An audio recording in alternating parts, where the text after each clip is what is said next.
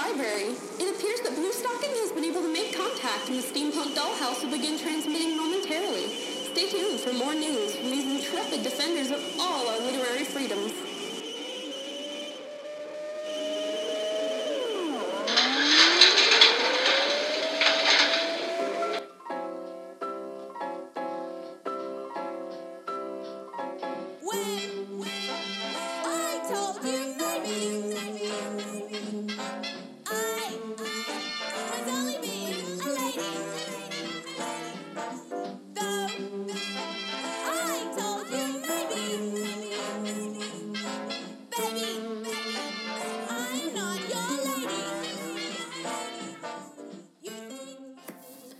Hello, literary freedom fighters, and welcome to the Steampunk Dollhouse.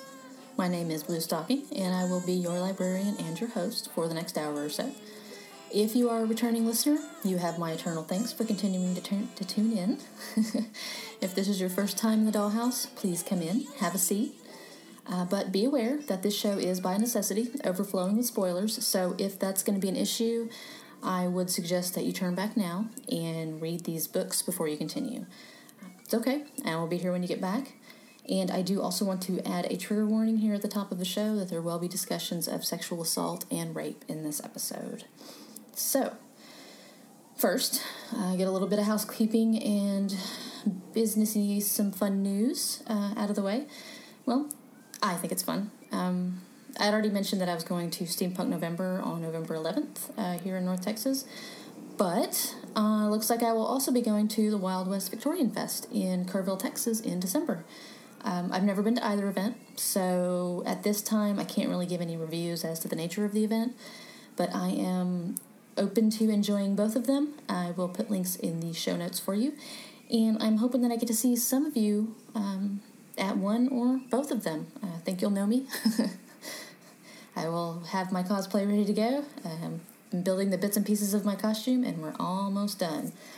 I did also want to let you know that there is a smaller event that's coming up on November 5th in Manor, Texas. It's called the Steampunk Shindig, and it's on a Sunday. It's running from noon to 8 p.m. It's being hosted by the gang that does the Texas Steampunk Connection, and they're going to have music and games and a raffle and a costume contest, among a whole lot of other things. And there are going to be a whole bunch of vendors to visit. That one I won't be going to. It's just a timing thing. I can't go down to that one. But I do recommend that you go and have some fun. And you will find links for that event as well as links for the podcast Texas Steampunk Connection in the notes. Now, on to recent events. It's getting so... I feel like I can't sufficiently sum up all of everything that's happening anymore. There's too much, just all the time. So right now, I'm going to focus on the ongoing sexual harassment accusations that keep coming up week after week after week, where nothing ever really gets done. And this Harvey Weinstein debacle, it's the latest, but it won't be the last. I think we all know that, for one very simple reason, in that sexual predators are continuing allowed to exist in society with never really any real repercussions. Every time a prominent man is accused, the first thing anyone says is, well, why didn't she come forward sooner? Then, as we know, this is usually followed by the assumption that the accuser wants money or fame or revenge or some other bullshit reason. And we all know this makes absolute sense, because anytime a woman comes forward with a story like this, she's immediately believed and celebrated and has money thrown at her, and people are just assholes. I think people need to understand how common rape and sexual assault actually is. So here's some truth for you. I've talked about this on Facebook and Twitter a few times. Sometimes I feel like I talk about it too much. Sometimes I feel like I don't talk about it enough. But I feel like I need to say it here as well, because people need to hear things, I think, more than one. They need to hear it over and over again so that they can begin to understand. I am a rape survivor. I was 17, and he was my boyfriend. It happened repeatedly over the course of a year, and I never told anyone. Not at that time. I thought it was normal. No, it wasn't. of course, but it took me 20 years to accept what happened to me and to begin calling it what it was. It affected all of my adult relationships, and I've really only begun to heal and to recognize it for what it was within the last few years. Now, that's just my story. It's entirely normal. It's entirely banal. He wasn't a stranger. This is the story of so many people. I'm just one of many, and it's not just women. Men can and have been assaulted and raped as well. You need to understand that victims and survivors are all around you. We are everywhere. We are legion. Now, for those of you who like some cold hard facts with your emotional pleas, according to RAINN, the Rape, Abuse, and Incest National Network, 1 out of every 6 American women has been the victim of an attempted rape or completed rape in her lifetime. 14.8% completed, 2.8% attempted. About 3% of American men, or 1 in 33, have experienced an attempted or completed rape in their lifetime. From 2009 to 2013, Child Protective Services agencies substantiated or found strong evidence to indicate that 63,000 children a year were victims of sexual abuse. A majority of the child victims are 12 to 17. Of victims under the age of 18, 34% of victims of sexual assault and rape are under 12, and 66% of the victims of sexual assault and rape are age 12 to 17. So those are the facts. That's what you need to know, and this is what you need to understand about coming forward. We all have to learn how to process things in our own way and in our own time, and that doesn't always mean immediately speaking out and coming forward. These are excruciating experiences, and no two are alike. So if your first initial reaction is to insist that a victim go to the police and name names, please rethink that and back up and just listen to what the victim needs and what they're saying. Just be there and believe them. Don't insist that they do anything more. They will tell you what they need. Don't tell them what they need to do. That doesn't help. And I've included a link in the notes for RAINN. So if you want to help and you don't understand how, RAINN is a very good place to start. I know that's a heavy-duty subject, but we tiptoe around things way too much in our society and in our culture, and this is how rape culture continues, and it needs to stop. And so now, I do believe it's time to take a look at this week's books, which, interestingly enough, deal largely with a woman's fight to maintain her own agency and her bodily autonomy when she's being pursued by an unfeeling government and a horribly rigid class system. And no, these don't take place in America 2017. So we're going to hear a quick word about Audible, and then let's talk.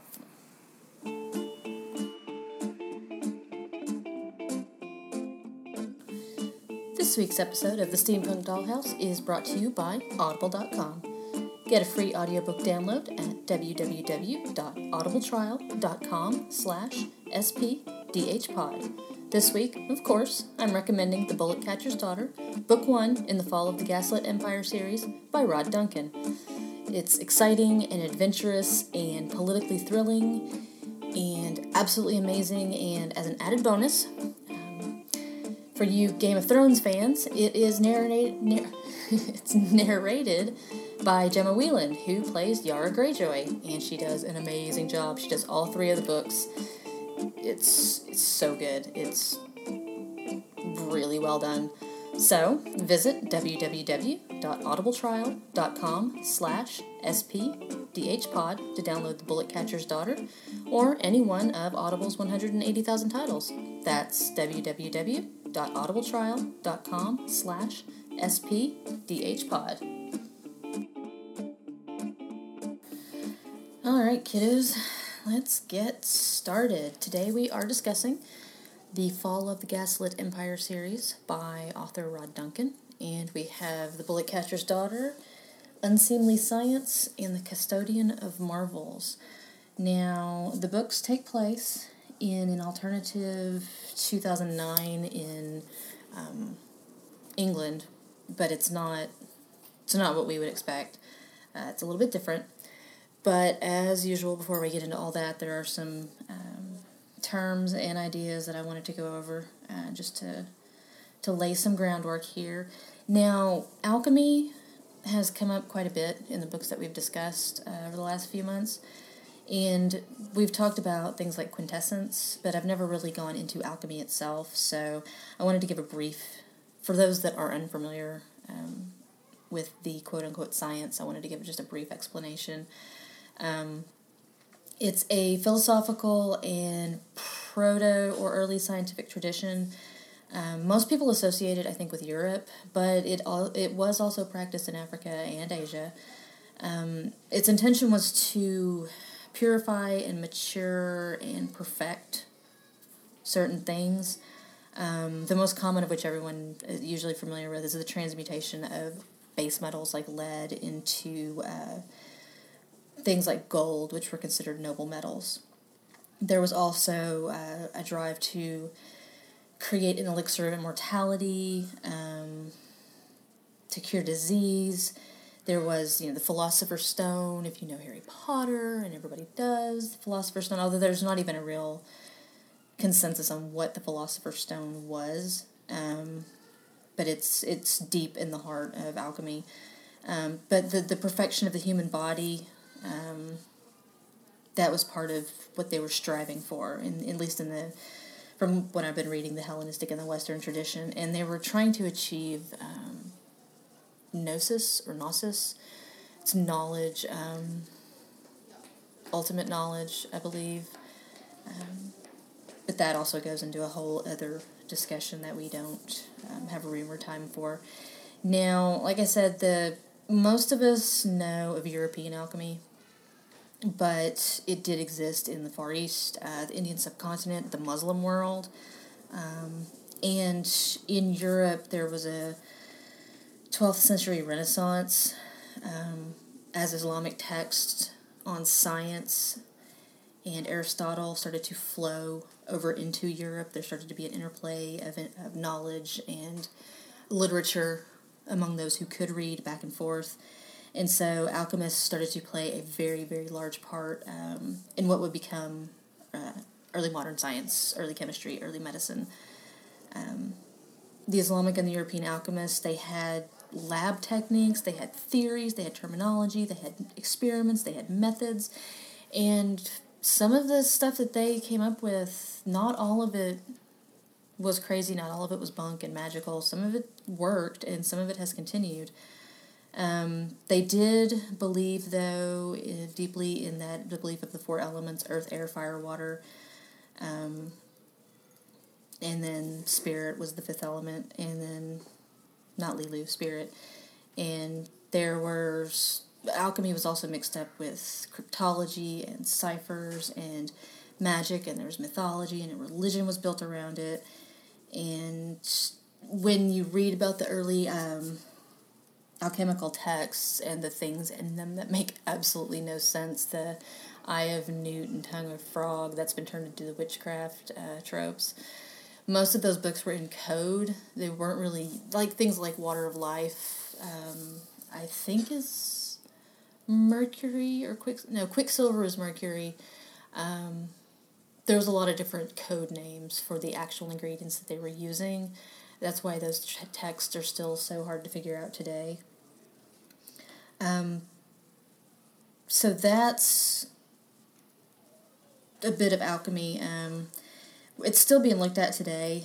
They're still trying to, like I said, a lot of the alchemical texts they're still trying to figure out because of the codes that they were written in, and to see what it is that they were actually doing. But alchemy is also that's the basic when we talk about it in a lot of these books, like this one and the Great Library series and the Alchemy Wars trilogy, so that you know where it's coming from. That's the alchemy that the traditions that the authors are drawing from and building on. It is a fascinating subject. The Rosicrucians, the Chemical Wedding, there's so much that I can't get into. Maybe I'll do some supplementals on it sometime. So that is your basic explanation of alchemy. Now, the other thing that we need to know for these books, very, very important, are the Luddites. If you don't know what the Luddites are, they were a group of English textile workers, weavers and workers. In the 19th century, they were destroying weaving machinery as a form of protest.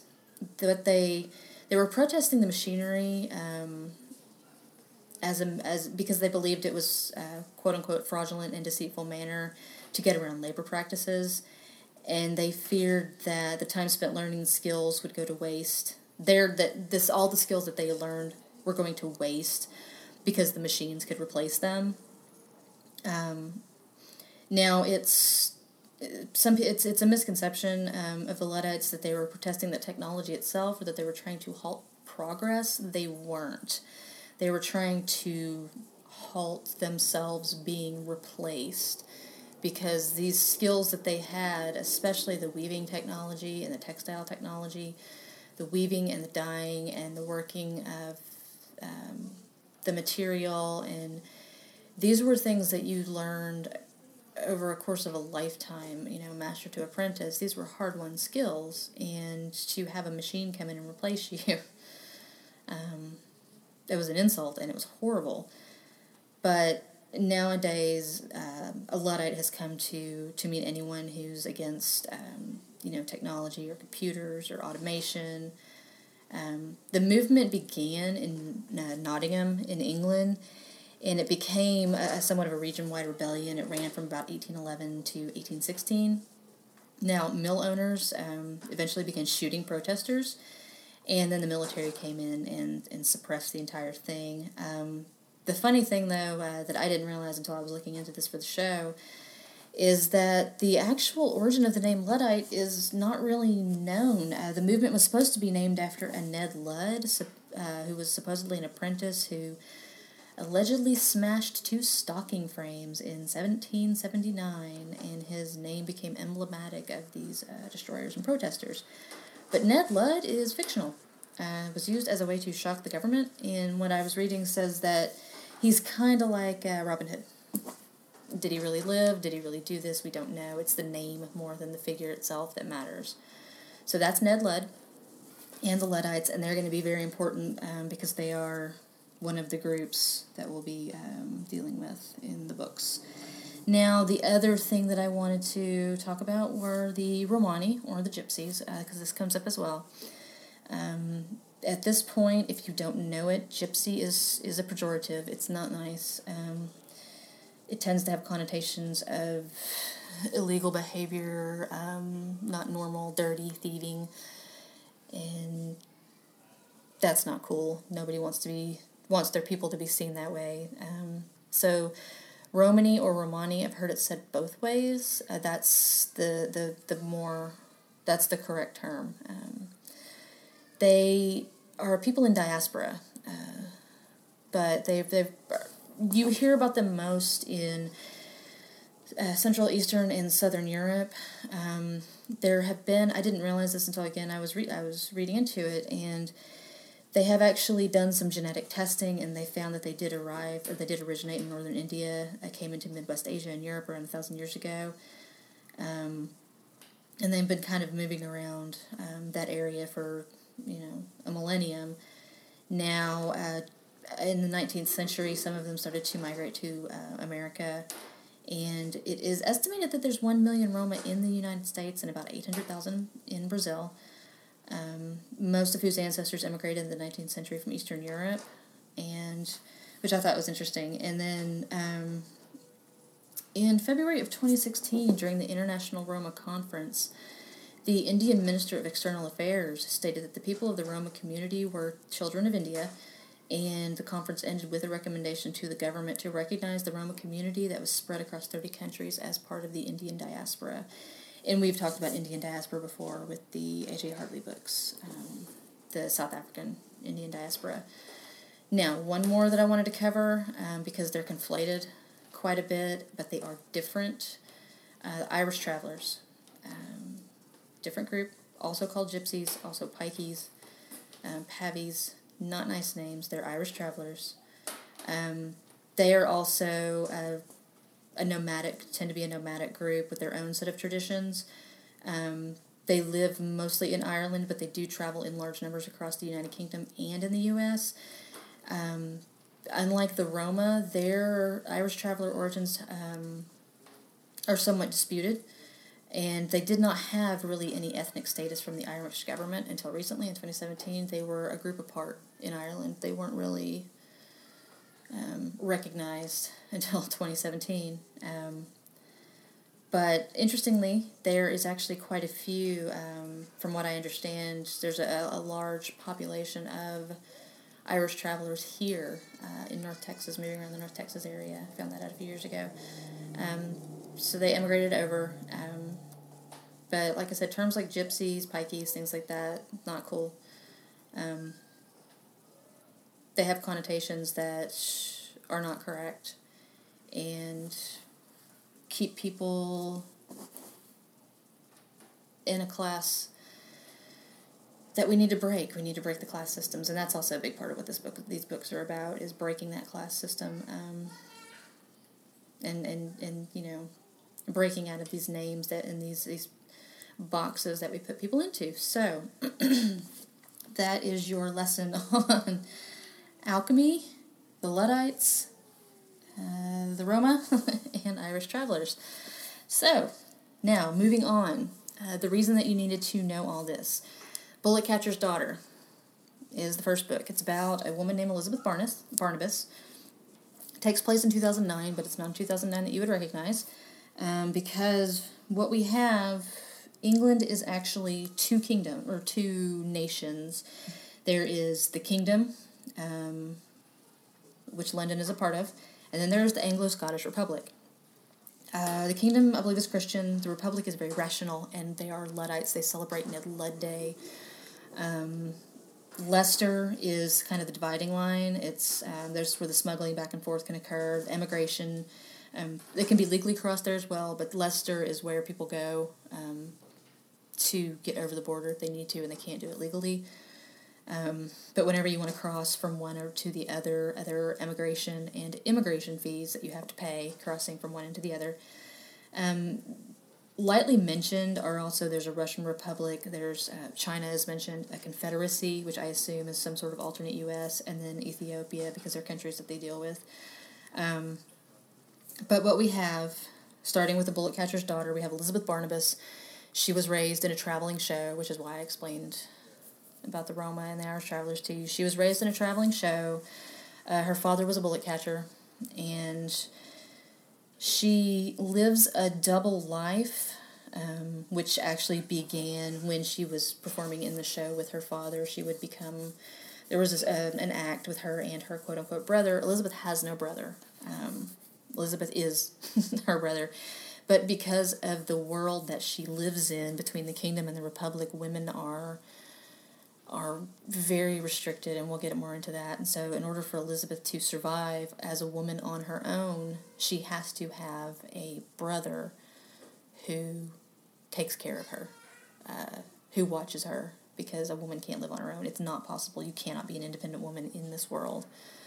But she works as a private detective, and at the time that we find her, she's been approached to solve the disappearance of an aristocrat and a missing arcane machine. And in order to do what she needs to do, she has to infiltrate another traveling circus. But the problem is that she is being pursued at all times she starts to run into what's called the Peyton Office, and the Peyton Office is incredibly powerful. They're the eyes and ears of the world. Similar to the Great Library, or similar to the library from the Great Library series, the Peyton Office controls it all. They control the technology, they control everything, and also we'll get into that more in a minute.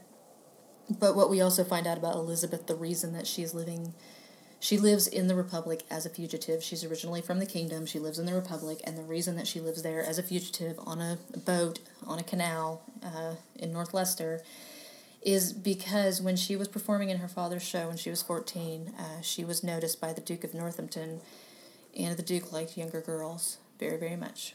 and he tried to buy her from her father, and her father obviously refused and took her away. So the Duke, through a corrupt agent of the patent office, had her father run into the ground into debt in debtor's prison. The Duke bought the debts, and Elizabeth became wrapped up in a part of that. She was indentured. She was supposed to be indentured to the Duke, and knowing what was going to happen to her in the Duke's household, she ran. She got across the border, and she's been living her life for some years now in the Republic, hiding. But the Duke is still after her. The Duke is still looking for her. The Duke has never been able to forget her and wants to find her, and the bounty on her head grows ridiculously every year, and it's going to be a problem. So in the first book, again, she's looking for this missing aristocrat and trying to find this alchemical device, and she gets in with a group of, with another traveling circus. She meets John Farthing, the patent officer the agent of the patent office, who clearly is interested in her, but he has a job to do as well. And she ends up becoming very good friends with a young man named Tinker, who kind of attaches himself to her and begins to try to protect her. Everything works out at the end of that when she has to run again. And the young woman who had initially contracted her turned out to not be a noble woman after all. She was a maid, and we find out at the beginning of book 2 that she ends up being hanged for her deception, for trying to pretend to be above her station. And so in Unseemly Science, Elizabeth is still pretending to be her brother. Oh, and through all of this, she's also got a really close friend named Julia Swain, who doesn't live on the canal, but lives near her. And initially, Julia had a crush on Elizabeth's brother until Julia found out the truth. And she was not happy when she found out the truth. She was very upset. But Julia is something else. She's a Republican woman, but she wants to be a lawyer. And she loves math. She's very smart, very clever, very dedicated, very loyal. And she wants something more than just being a wife in the Republic. And again, we'll go into more of that in a bit. So Elizabeth, once the maid is hanged, she sends Elizabeth a package before her death. It's a copy of the Bullet Catcher's Handbook. And the Bullet Catcher's Handbook they're all over the place. They're one of those things where it's a phrase book and a book of secrets. And when bullet catchers meet each other in different towns, and one will start a sentence and the other will finish it with phrases from the book. No two are perfectly alike. They're all very different. We find out in this one that they're all valuable. But Elizabeth's got a copy of it. But it turns out that Elizabeth's copy is something different. There's information in it that's missing from others. This book has been in hiding for a long time. There's information that's missing from other books, and it looks like the patent office has been doing something they shouldn't have been doing. But she also gets mixed up in unconscionable... a plot that involves unconscionable medical experiments that were... Again, as usual, we'll talk about it in a minute, but so that's Unseemly Science, and again, she manages to stop it, but the problem is that the Duke of Northampton is now aware of her moving around. He is once again reminded of her presence. He's raising the ante on her. Everyone wants to find her because the amount of cash is so unbelievable. But we get to the Custodian of Marvels. Elizabeth is still hiding. She's approached by one of the men from the circus from the first book to break into the offices of the Patent Court in London, because that's where all the secrets are. That's where everything that holds up the Gaslit Empire is contained. And if Elizabeth can get in there, she can find the records of her father's trial and her father's imprisonment, and she can find out who the corrupt officer was who sentenced him and who allowed this to happen, and finally, maybe she can get the Duke off her back and have the Duke held up for what he's been doing. So, it's really, really good. Very exciting. Elizabeth is a really good character. Like I said, there's just a lot of crazy stuff that's going on in all of these, and she's just trying to free herself from this world that insists that she belongs to this man who used fraud and deception to run her father into the ground in order to buy her because he wanted to rape a 14-year-old girl. And part of what brings Elizabeth back out is that it's in the Custodian of Marvels, because there's another case that comes up. I think it's in the Custodian of Marvels. I can't remember which one. Another case that comes up of another girl that this has happened to, and that he does this to another girl. And so she's trying to stop it. And I think this girl was 19, but he did the same thing to her that he did to Elizabeth's father. It was, like I said, there's a lot of weird parallels to the week with these books. So, as usual, that's my half-assed summary of 3 really, really good books.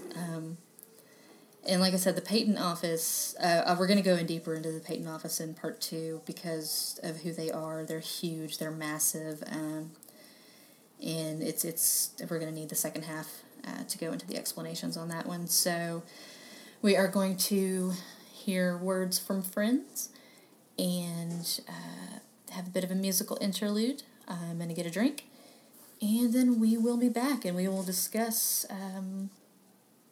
the issues with the Gaslit Empire. I'm a very patient person. A body falls past the window. Whatever. And you put it down and you feel like shaky all over. Both your hands are covered. Immediately peg him as a cogman. So, we've known each other for years. It's Tsumeshi. One of the knives is missing from a garter hilt because it is being pressed to your throat. Damn. We had a... Oh my God.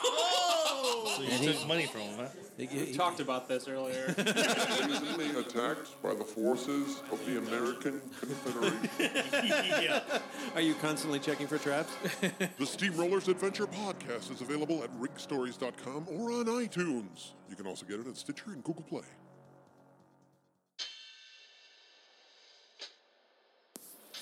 This week's episode of the Steampunk Dollhouse is also sponsored by the Judgment Night Radio Hour. Are you a fan of audio drama? Do you enjoy classic pulp fiction in the style of Dashiell Hammett, macabre Southern Gothic stories of the likes of Cormac McCarthy, or stirring drama reminiscent of August Wilson?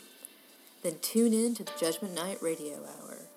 The Judgment Night Radio Hour is an audio drama and fiction anthology podcast featuring lurid, rousing tales of existential angst, metaphysical mayhem, spiritual crisis, sin, repentance, redemption, justice, and judgment.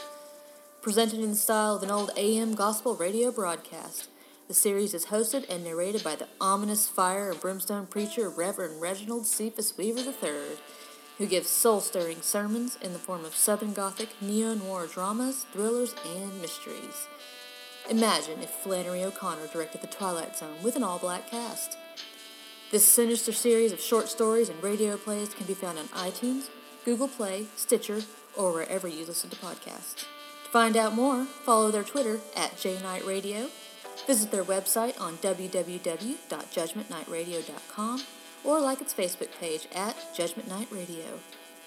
Turn or burn, literary listeners, but don't turn that dial.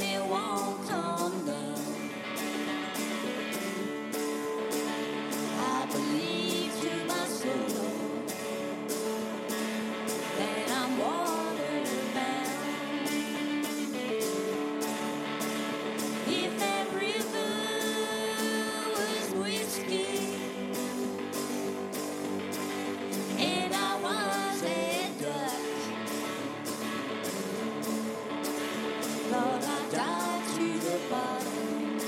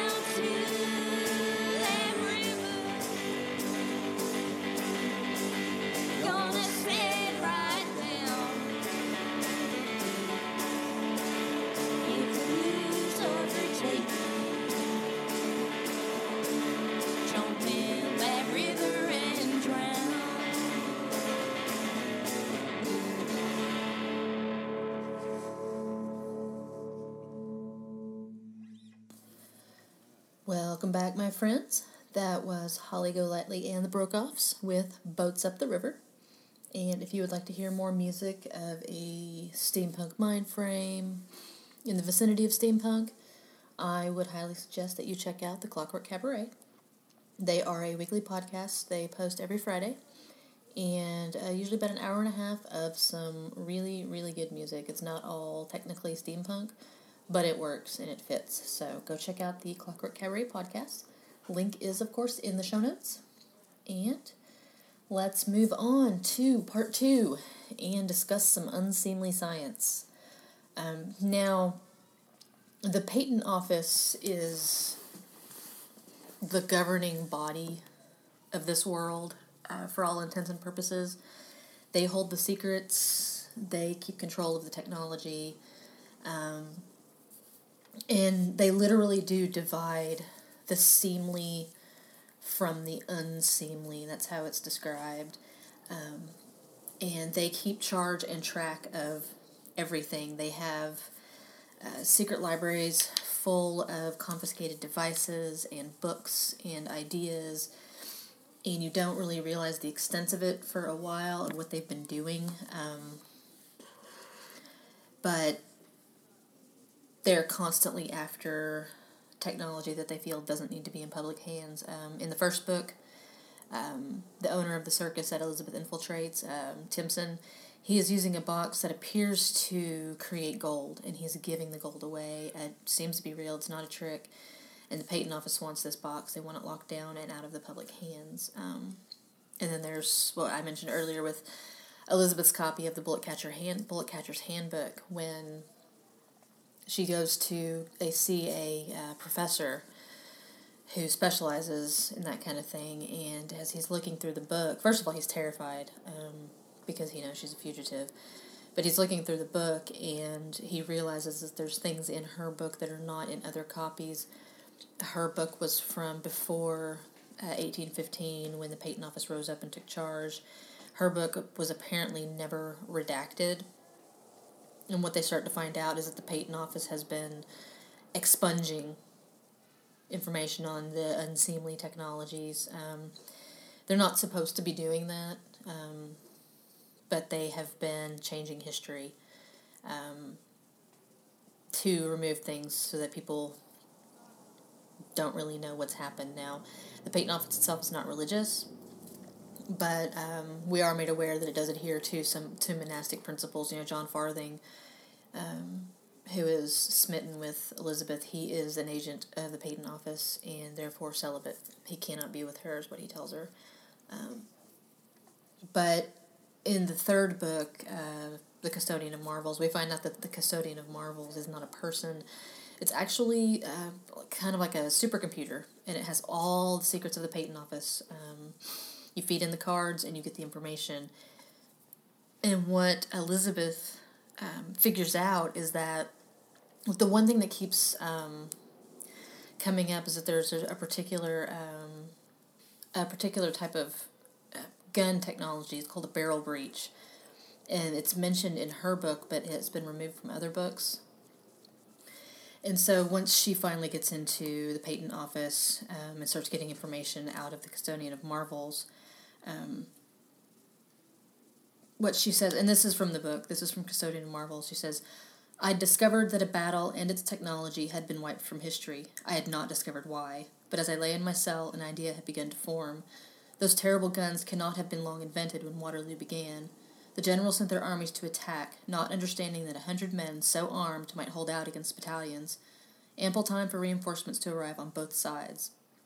Thus, a single battle had been able to stretch for months, becoming an entire war.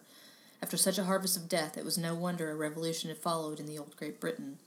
From that, the Great Accord had been signed and the Patent Office brought into being, its mission to freeze the development of unseemly science. But the science they most wanted to ban was already in existence, so they used their powers to wipe it from history. They took all the guns, all the history books, every reference to it. Operation Clean Start must have taken generations. Indeed, their pursuit of my book proved it was still going on." So, they took this Operation Clean Start.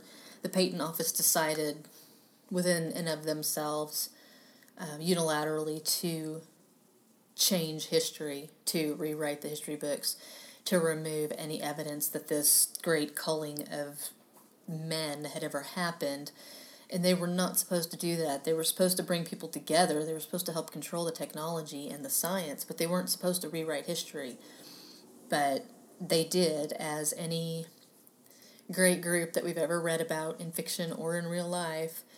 Give them enough power, and they will take advantage of it, and they will start to make decisions that they feel are for the best, when they're not necessarily for the best. They're for the best of the group, not for the people at large. And so the patent office controls everyone. They control everything, technically. And, they keep people in their place. They harass the travelers. The traveling carnivals, they're subject to random raids by the patent office just to ensure that everyone knows their place in the hierarchy. And the poor are mistreated in general in this universe. In the second book, when she's investigating the unseemly science in the second book, the medical experimentation, and it starts with a group of ice farmers. And they're literally what they sound like. They are people who farm ice. The ice comes down, or the water comes down. It's run into big grids and troughs. It freezes up. They cut the ice. They ship it out. They work in the winter. They don't work in the summer. And so they're considered not the deserving poor. They have all summer off. They're lazy. But this is their livelihood. They cut ice. This is where they make their money. But because they only work in winter, they're lazy. And there's also, outside of the patent office, but within the Republic itself, like I said, there's the kingdom and there's the Republic. And the Republic is where Elizabeth has been living, theoretically with her brother that doesn't exist. But the Republic decides to start cracking down on immigrants, and this also becomes part of the issue in that an extradition treaty is going to be signed that could send Elizabeth back over the border to the Duke of Northampton. But the Republic starts cracking down on immigrants. They have to go and register once a week with the registry office, and of course she has to do this as herself and as her brother, because they decide they don't want immigrants and refugees there anymore. Everybody's going to send everybody back to where they came from. And what I was mentioning earlier about the book 2 and the medical experiments, what she finally runs across, and the reason that ice is going missing in the second book from the ice farmers, it's not that it's going missing, it's being utilized in a different way than what it was supposed to be used for. There's a doctor that has been conducting experiments, freezing experiments with people, freezing them, injecting them with different solutions and chemicals, keeping them on ice for some time, and then bringing them back. And what we find out is that he's eventually successful with this, but when they come back with no mind. But what happened when I was reading this, I was really struck by this because I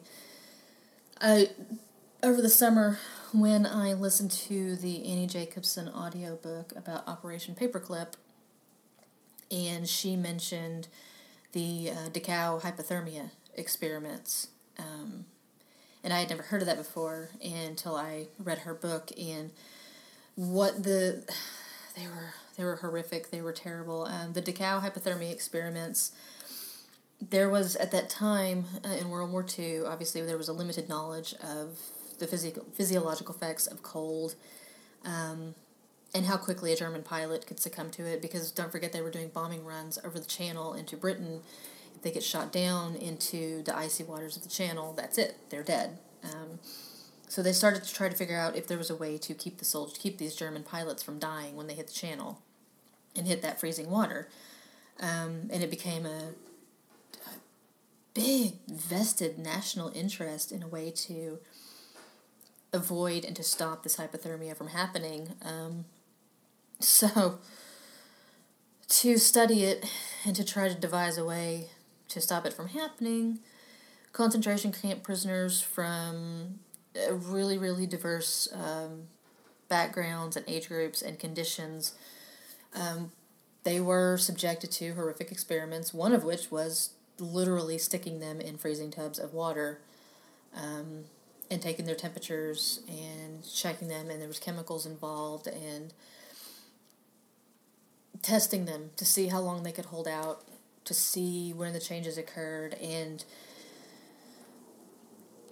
the problem, well, obviously the problem is the majority of the problem is apparent in that horrible medical experiments took place with concentration camp prisoners. But what people don't realize, and the reason that I bring this up, I don't know if this was Rod Duncan's intention when he had this this scenario in the second book. Like, that's what it reminded me of. But the reason that it's so pertinent is because Operation Paperclip and the 1,000 Nazi soldiers that were brought to America, we don't always realize the medical advances that we have now, the things that we appreciate, the things that keep us alive, the technologies that we use. A lot of it came from this. It came from Nazi doctors and Nazi scientists. It's why we got to the moon. It's why we did a lot of things, because we fought with Russia to grab as many Nazis as we could because we wanted their science. Because, hey, they've already done it, might as well take advantage of it. And it brings up the idea of, well, I've always held that the right thing done for the wrong reason, or the wrong thing done for the right reason is still the wrong thing. And I believe, I don't know, we gained much in the way of technology and research and advances because of the Nazi scientists, but what did we lose? By bringing them here, by giving them shelter, by giving them fake names, by letting them settle into our population and letting them become part of our communities most of the time without us even realizing that it was happening. Normal people didn't know who they were. They were just more refugees from overseas. We didn't know who they were. They were brought in by the government, and they were settled into communities, and they became part of people's lives. And it's fucked up, man. It was a really fucked up thing that we did, and that Russia did too, just so that we could beat each other out. And I don't know how I feel about that one. That's, what did we gain, but what did we lose? Now, the big overarching issue for me within these books is the idea of women as commodities, which we run into in a lot of these books, because we run into it a lot in the world. The kingdom obviously has a view of women. Women can't... the best example, when Elizabeth has to cross into the kingdom in the first book on her investigation, and she's getting her money exchange. She's at the money house getting her money exchange from Republic to Kingdom, and there's a woman there, a beautifully turned out woman, who was moving among the crowd, making deals with the men there, and she's making some really, really, really good deals with the money changing, but she's not an official money changer because she can't be, because she's a woman. But so all of the men underestimate her, and she ends up making massive bank off of these men who won't let her be gainfully employed. They underestimate her, and she makes money off of them. So women are... The feeling that I got from the kingdom is that women are more ornaments than anything. The kingdom is very flashy. It's very colorful. It's a monarchy, and they're royalists. But women have very little respect. And then we go over to the Republic side, which is not Christian. It is logical. It is rational. It is Luddite. But it adheres to what we saw in the Victorian era with the cult of motherhood and the woman as the center of the hearth and home. Now, things are a little different in that everything is muted. It's charcoal grays, it's Russian blues, it's black. You don't wear bright colors. You don't wear anything that could be considered like... That they wore beautiful clothes. They could still be considered luxurious, but they were muted. They were much darker. Women, like I said, Elizabeth couldn't even travel, couldn't even live by herself. It would have been shocking. It wouldn't have been done.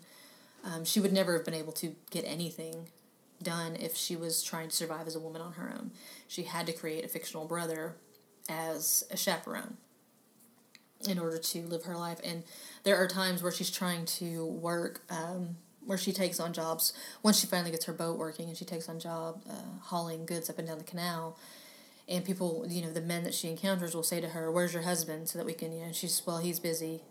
So he told me, he told me what you owe, what needs to be done." Because she can't do any of this on her own. She can, physically and mentally, she's quite capable. But no one will deal with her because she's a woman. And, the situation in the kingdom with this duke who wanted her and couldn't get her from her father, and so engineered his downfall and sold her into indenture. And everybody knew that this was happening, and nobody did anything to help her. It was just the way it was, and it was normal, and it was, that is life for the lower classes. And at one point, when she is approached, she is found by some of the Duke's men, and they're trying to take her back. And one of them's telling her, it won't be that bad. He'll only bother you, a few times. It'll be a good life for you. So basically just, put up with this man raping you every once in a while. But hey, you'll live in a nice house and you'll have good food. And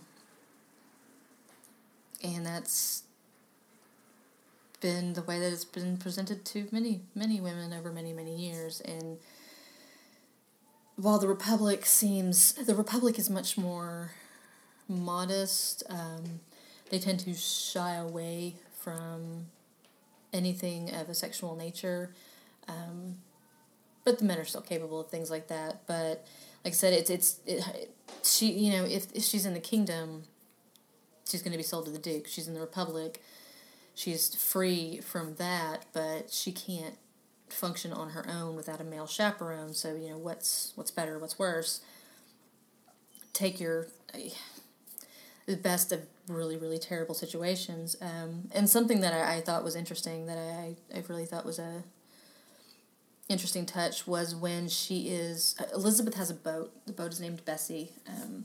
The way she explains it is that the boat was part of the postal service, and moving up and down the canal. It was a very powerful boat, a very beautiful boat, and eventually it was taken out of commission, and she came across it, and under the guise of her brother, she bought it, because it was no longer functioning at that point when she bought it. The engine didn't work. The whole thing had been renovated and boarded up, and it was basically just a houseboat. She was living on it on the canal.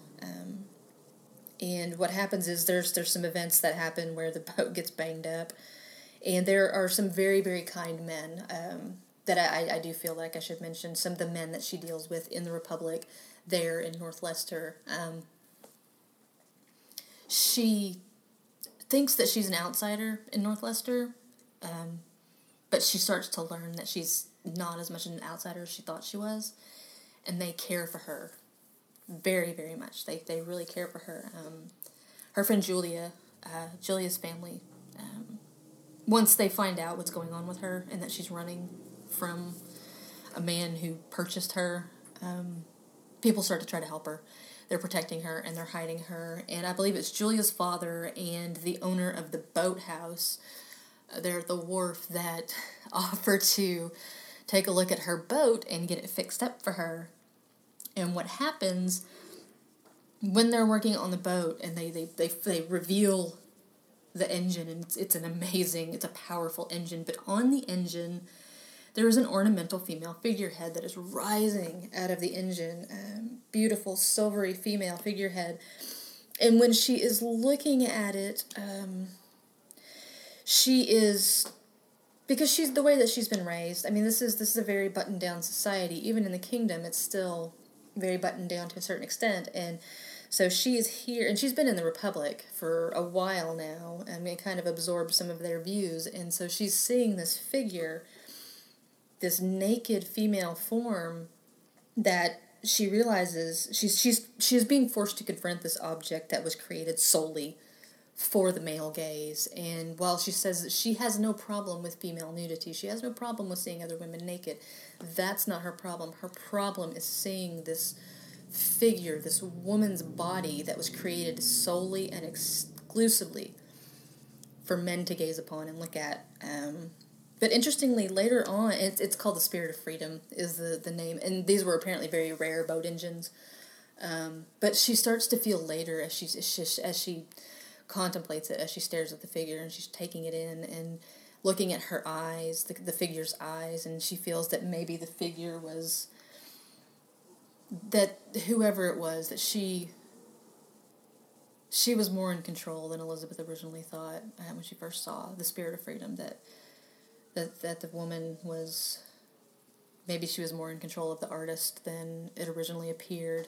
And so Elizabeth is forced to acknowledge the male gaze and its effect on society and its effect on how we view the women around us, and how it's okay to have this naked female figurehead, and yet the women of the Republic are buttoned up and dresses to the ankles, and you know, even the idea of wearing, Julia draws back at the idea of wearing, I think it was a light green, because she didn't want anybody to see her that way. She had to cross into the kingdom, and so Elizabeth is trying to tell her, well, you need to wear something different in the kingdom or they're going to pick you out immediately. So Julia would not put on the lighter clothes until she was crossing over. She would not, because she didn't want anyone in the Republic to see her in immodest clothes. And I think there's even, if I remember correctly, there's guidelines for modest and moral dressing and realistic dressing, because there's not hoop skirts. There's not, these are not big, ridiculous dresses. These are practical. Still beautiful. Some people, because they describe some people who have who are turned out very well, but still modest. And functional is one of the things I thought was really interesting, that the clothing be functional and a woman still be able to move, because she still has to do housework, she still has to raise children, and she still has to be modest and still has to be able to move and function, but she can't wear pants, So it was interesting facing these different views of women, especially given, like I said, everything that's happening right now.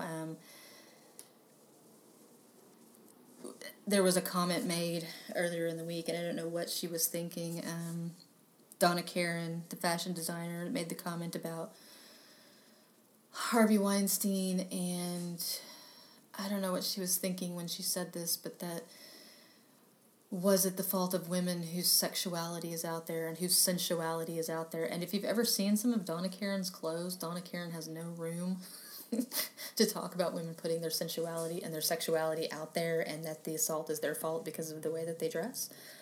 And so this enters into that whole idea of how you dress. Does how you dress have a bearing and on who you are and how you are perceived and your value in society? Because when she sneaks in book 2 to go see the professor to have her book looked at, he is an ethnologist. It's not like he was an anthropologist. He studies the Romani culture. And so she dresses in what the girls of the time, the Romani girls at the time would have been wearing, because she knows that it'll get his attention. And it's a less modest form of clothing. It's not as quote-unquote respectable.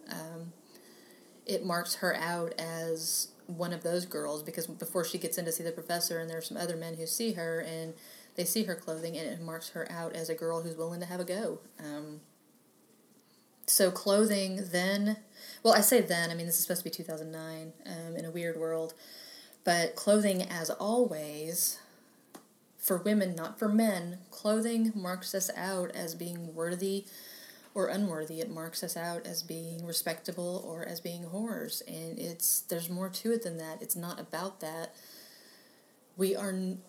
Our clothing speaks to who we are, but not in that way. And so I thought that was an interesting take on this woman who's trying to, like I said, she's trying to hold on to her autonomy. She's trying to hold on her own agency and protect her own body. And because of these rules, because of the things that have happened, because of the way that she's had to protect herself, Elizabeth is in her 20s and she still has never been with anyone because she can't. There is no way for her to she can't let anyone know, first of all, that she's a woman alone, and if she got close to anyone, then they would eventually find out that she is her brother.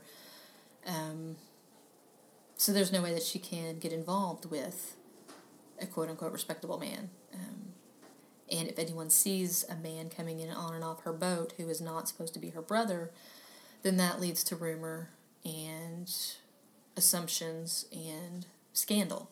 So that can't be done either. So Elizabeth has kept herself to herself for many, many years because of what this Duke has done to her. So she ends up alone and in no relationship just because of the threat of what he wanted to do to her.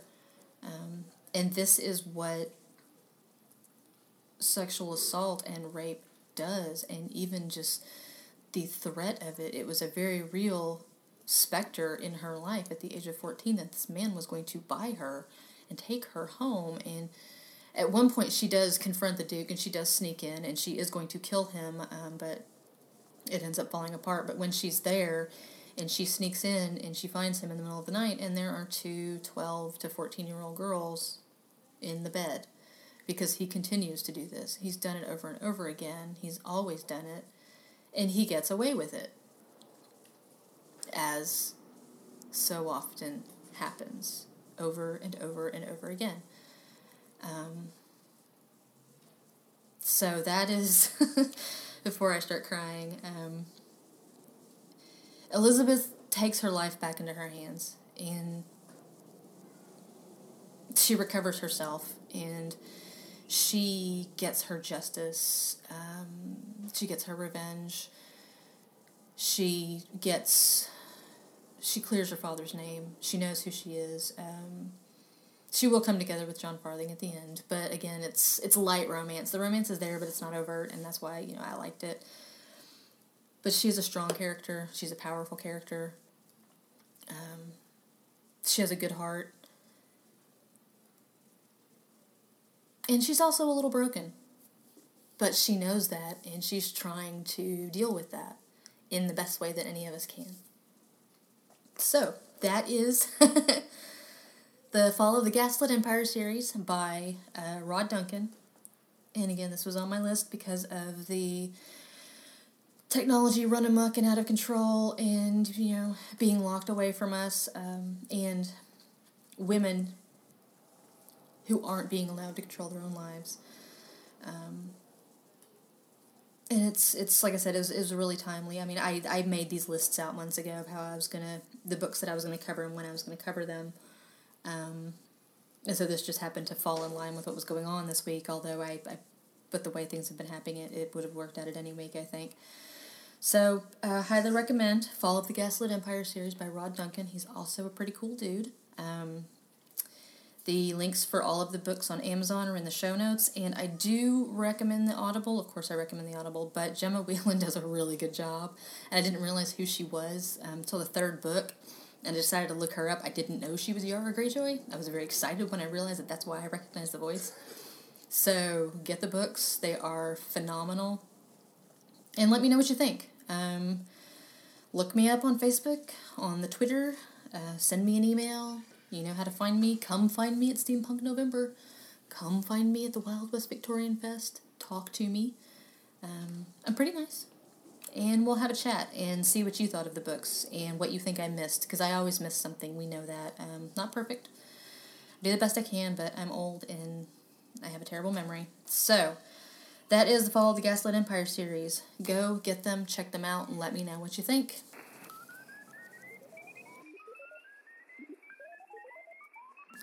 If you like what we've done here, please don't forget to rate and review us on iTunes.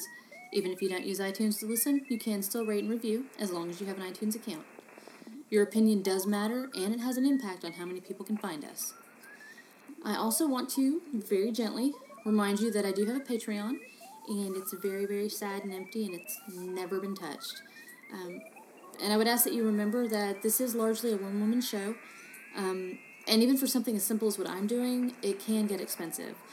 I'm thinking about setting up at one of the t-shirt companies that don't require money to get started, but I would like to have a stock of merchandise that I can use it for giveaways and things like that.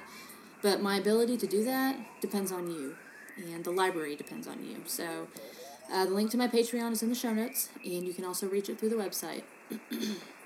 And with that, we're done.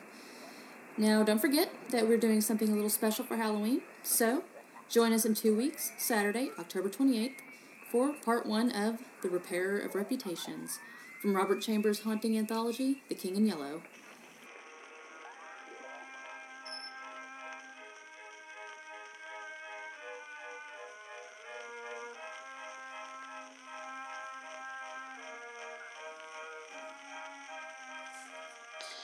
The Steampunk Dollhouse is a Wind Up Girls Studios production and bears a Creative Commons Attribution, Non-Commercial, Share-alike 4.0 International License. It is written and produced by Elizabeth Hedrick. Production assistance, artwork, and moral support provided by Matt Davis. Additional assistance provided by Josephine Davis, who, much like the Bullet Catcher's daughter, has sass and spirit enough to bring down an empire. Our intro music is Baby, I'm Not Your Lady by Singin' Sadie. Our exit music is Good Night by the Knickerbocker Quartet. These songs and all other episode music can be found at freemusicarchive.org. All episode sound effects can be found at freesound.org. For complete attribution, see the show notes or visit our website at spdhpod.com. Are you a woman who's tired of being told to be quiet and speak up, but not like that, and that can't be true? And who do you think you are? But seriously, why don't women speak up about harassment and abuse? Contact us for assistance at steampunkdollhouse@gmail.com or on Facebook and Twitter at SPDHpod. And finally, we thank you for tuning in. I'll keep reading your rights for as long as you keep listening. Blue Stocking out.